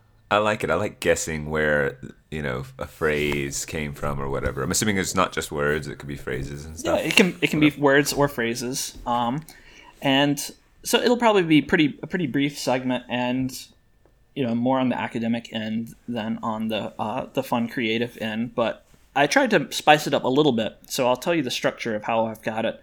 Okay. I've got a word or phrase that I'll tell you, and I've got 3 possible origin stories. And only one of them is true. Oh, okay. And the other 2 I made up. And so you can try to tell me. Well, first I'll ask you what you think the origin is without giving you any. Yeah, that's best. Anything. And then I'll tell you the 3 options, and you can choose which one you think is the real one. And then I'll tell you what it is. Got it. So this time I've got 3 words for you. And we're going to start it off in the classiest manner. The inaugural Adventures in Etymology is going to be very classy because it's going to be scatological, etymological. Etymological, scatological, terminological. Scatological, etymological. It's like there's a song that goes that way. Yeah, pretty sure. Anyway, the first phrase is poop deck. Do you know what a poop deck is? Honestly, no. So that's going to be tough. So the poop deck is it's the deck at the aft and the rear end of a ship. It usually forms the roof of a cabin. Okay, at the very, I did know that. At the very back of a ship. It's called a poop deck. So, you've heard the term before, right? Yeah, I mean, I'm trying to think of the sentence where all hands on deck, but all the poop. Dang, there's some I don't know. My brain isn't working really well right now. I can't really think of a common phrase that it would be used in, but it would be. No, I just remember chuckling as a kid. Yeah. When I learned it was the poop deck. And right. Me too. Right. So.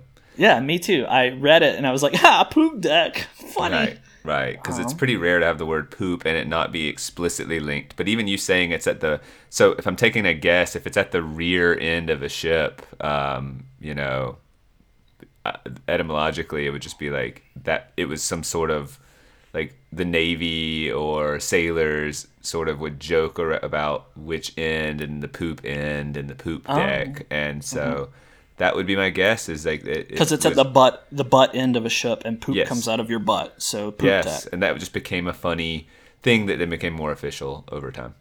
Okay, all right, that's a good guess. I think that's a solid guess. All right, so I'm going to present you 3 options, and you can see which one you want, and if one is close to your guess. So the first one is that it originated from sailors in the 16th and 17th centuries making long voyages, and they need to relieve themselves en route. And so it really is poop deck. The rear deck is usually the highest on the ship, and since it's in the back, it gives it a little bit more privacy, and it's a little bit more sanitary to poop off the back of the ship. So that's where it comes from. It's a poop deck. It's a poop plausible. deck because you poop there. Yeah. Seems plausible. Yep. So that's the first option. I assume they'll all be plausible. But yeah. Yes, I'm not making any ridiculous ones in there. All right. The second one is that the second potential option is that it's an alteration of what was originally called the Pope deck, and it was coined by Catholics in the 1400s because of Pope Pius II, who he was really fond of sailing, and so he would sail around on the ships so that he could, and he would stand on the back of the ship, the back deck of the ship, the poop deck, or what they called it then, the Pope deck, so that he could get the best view and so that people could see him as well. So it was originally Pope deck, and it became poop deck just because the word changing. Because the word changing, maybe. Well, just over time, the way that we pronounce words changes. Yeah, it sounds historical, and okay. Well, it was in the 1400s, so it was a long time ago, and lots of words change gradually between then and now. Yeah. All right, and the third option is that it's actually originated from the French word "la poupe,"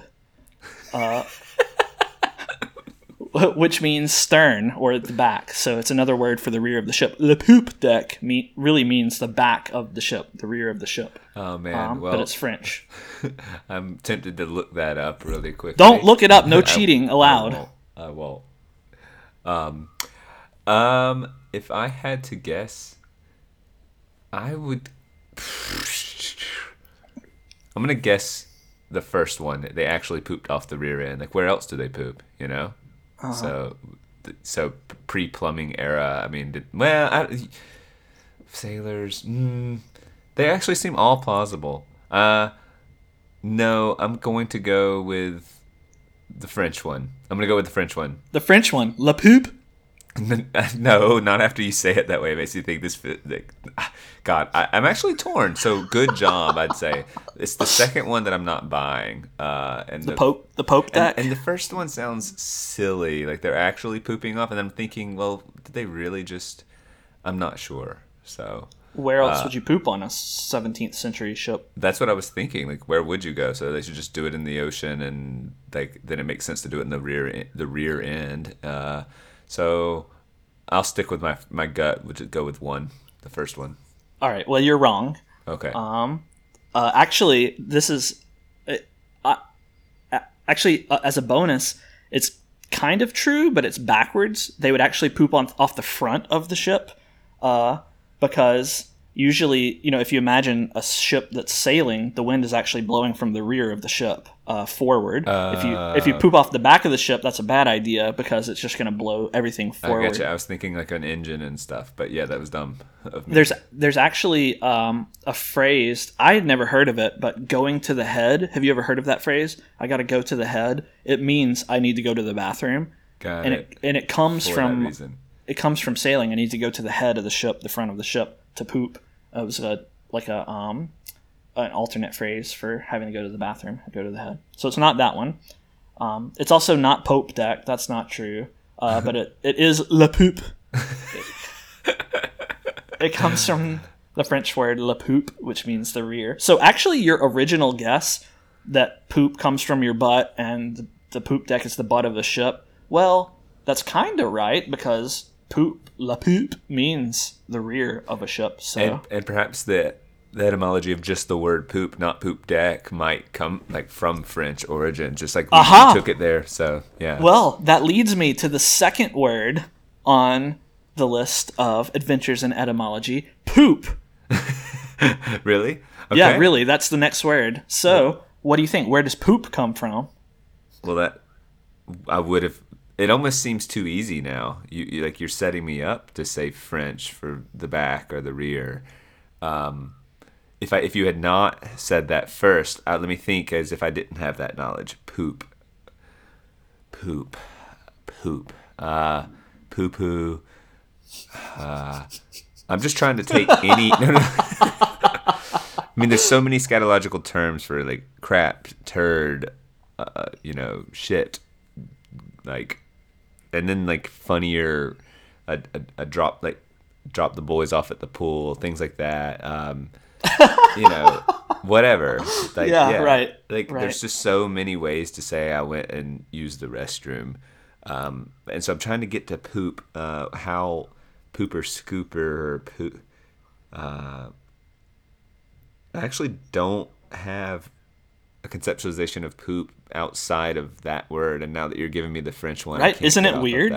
So. Well, I mean, everyone knows what poop is. They know the word poop, but isn't it strange that we don't know where it comes from? It's a strange word. I mean, in terms of onomatopoeia, you could make the argument that to take a poop, it kind of was poop, like it has some.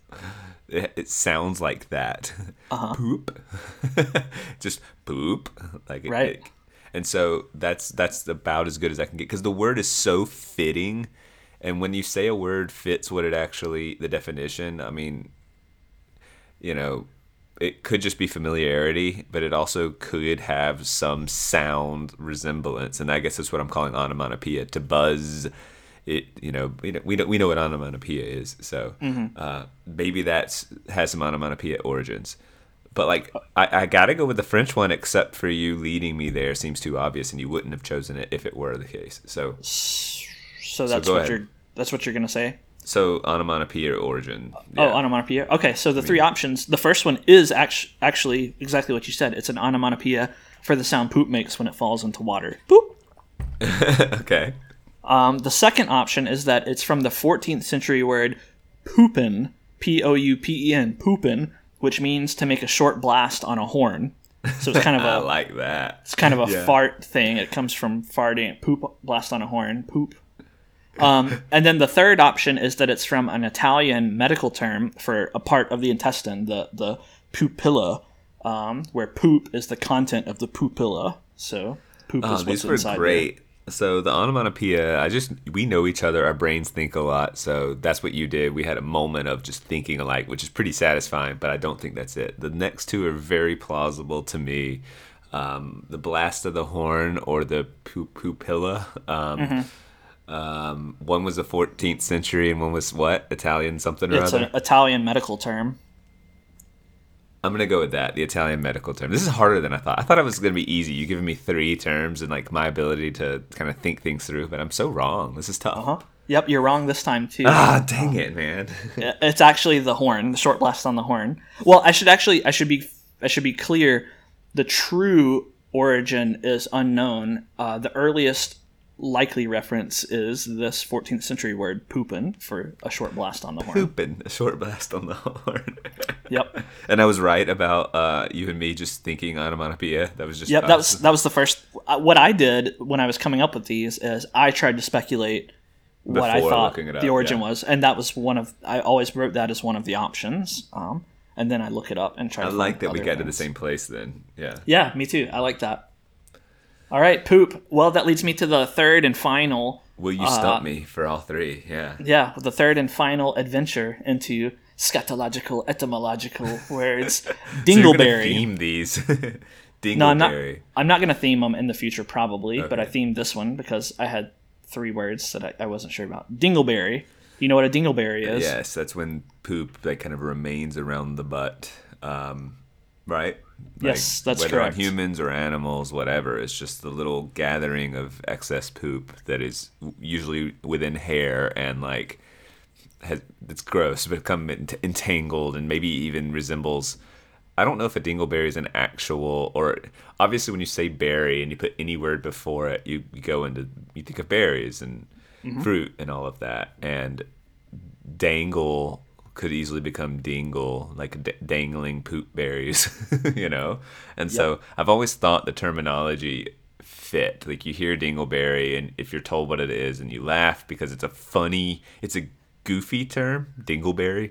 Yeah. And and it's just gross enough. Right. It's not a disgusting word on its own, but because it so well fits, it becomes gross. Because like, yeah, some words are just unpleasant in terms of phone aesthetics, just the sound of them. But this is a pleasant. It's a goofy word. It's a goofy and whimsical word applied to something very gross. It's like a ragamuffin. A ragamuffin. It's just kind of a goofy word, ragamuffin. Yes. Yeah, it is. Dingleberry.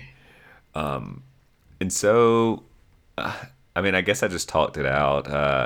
I think it's dangling from the butt, so dingle, and then it resembles a berry. So that's about as good as I can get right now. All right, fair enough. Okay, so of your three options, the first one is that it's a combination of dingle and berry. A dingle is a small wooded valley or a dell. And so, you can imagine a berry bush growing in this hard to reach nook of the earth where the fruit is hard to reach. And so a dingle is that little nook in the woods. And so, your like the crack of the butt. Yeah, your butthole is like a dingle and the berry just kind of grows in there. That's gross. So that's the first option. The second option is what you said. It's a combination of dangle and berry. So you can imagine a berry dangling precariously from a hair. And it's a dangleberry, and it just somewhere along the line turned into dingleberry. And the third option is that it actually comes from a real plant, the Vaccinium erythrocarpum. It's a mountain cranberry bush, and its seeds are notoriously sticky, and you can't digest the seeds. And so the plant is actually called the dingleberry plant, and when those seeds, when you can't digest them, you actually have dingleberries. That's where it comes from. So when you try to pass them, they just stick. Yeah, they just kind of clump all out. Yeah, so an animal that might eat it as its diet, you just see that. Right, they have dingleberries still remaining kind of all around their butt, and so that the term got transferred into things that aren't actually dingleberries, but just your normal garden variety turds. Well, I'm going to eliminate my guess, and I think it was yours, and I think we had another moment of similarity. That's my guess. And so 1 and 3, so it's either the valley or the actual plant. Gotta tell you, like, I'm impressed with your made-up examples because they're both seem very plausible. So I'm annoyed that I'm really kind of guessing. Like, I'm genuinely just going to guess. And I'm going to guess the plant, the actual dingleberry with its, whatever Latin name you gave. That's Vaccinium erythrocarpum. Yes. No, you're wrong. Was it one? It was actually the one that you supposed, the combination of dangle and berry. Damn That was the real one this time. This is frustrating. I'm pretty mad. Like, I'm more mad than I should be. So I should also clarify again, the original use of it is actually very recent. The earliest mention is from 1973, so pretty recent, and it was just then meant to be kind of a funny name, a dumb person, like a dunce or something, a dingleberry. Yeah. And it's unknown exactly when it came to mean, a hanging little bit of poop. That's kind of unknown, but the speculation is that it is just a combination of dangle and berry to be dingleberry. But the other two are totally made up. A dingle is really a small wooded valley or dell, but I couldn't find any mention of that's where dingleberry comes from. But the justification fit, Yeah, well, actually, I was reading Lord of the Rings, and the word dingle was used in Lord of the Rings, and I thought, I've never heard this word. What is it? And I looked it up. Dingleberry. Other than dingleberry, and I looked it up, and it was a small wooded valley or dell, and I thought, maybe I wonder if that's where dingleberry comes from, and that actually is what generated the idea for Adventures in Etymology. Was because of dingleberry. Dingleberry was the seed that spawned Adventures in Etymology. But so that one's not right. And the plant, while there is a plant called the mountain cranberry bush, that is Vaccinium erythrocarpum, that's not what happens. And it's not particularly sticky or anything like that. Yeah, I don't know anything about that. I just made that up. So. Well, I mean, it wasn't. Perhaps I was just gullible, drawn to the sciencey sounding thing, but I don't think so. It just was like that makes No, sense it's to legit. me. Like, Yeah, it's this makes sense that a berry that doesn't pass, and then you see it, and then it got transferred. That just like really. I'm worried I'll remember the false information, and kind of solidify that in my brain because it just the connections are there. It makes sense. But oh yeah, and I'll mix it all up. I'll be like, it's some Italian 1400s bush that's where you La got Dingle. it was planted La in the Dingle. rear end of the deck of sailors with a pope. I'm actually you stumped me on all three. That is a clean sweep. Like I'm feel good. yeah. I even thought it'd be too easy once I heard them. Like, where when you told me I'm gonna choose between 3, I mean I don't know. Like I'm just annoyed like that I couldn't. Dang it. Well, And even if and I could get it down to 2 typically, but I was just wrong about. Well, honestly, I was right with the last one. Dangle. And you dingle. were. I mean, you didn't. I mean, your reasoning wasn't bad. It wasn't bad reasoning. Yeah, I don't expect to catch you up in bad reasoning for this segment. Like, this isn't really a segment. I really enjoy segments where I make you look maybe not very, you don't have your ear to the ground so much Right. with respect to science or whatever. I really I like that kind of segment because it's fun to poke fun at you, but this isn't one of those. This is No, just I kind agree. of a fun little where do words come from, because that's an interest of mine. And same here. Like, well, and as an English teacher, do I feel extra? Oh Like, yeah, you I should don't feel know. pretty bad about Like, this. should I just I'm know sure. all the Wait, words? What letter are you on? What letter of the dictionary are you on? Surely you're past D by now. Yeah, we're at like T. Yeah. Oh, gee, you've passed P for poop and Yeah. D for dingleberry. So I guess your memory just isn't so good. Shame on me. Yeah. Well, I guess now you know what your lesson is for tomorrow. Yeah, dingleberries and poop Poop. and poop deck. deck. All right, kids, listen up. It's poop and poop deck time. Yeah. Scatological, etymological, educational. Oh man. Well, That's a good place to that end. Concludes things. We've reached the poop of this podcast. Yes. Yeah, let's not dangle our berries any further. Dun-dun-dun. Bye. Poop. Bye.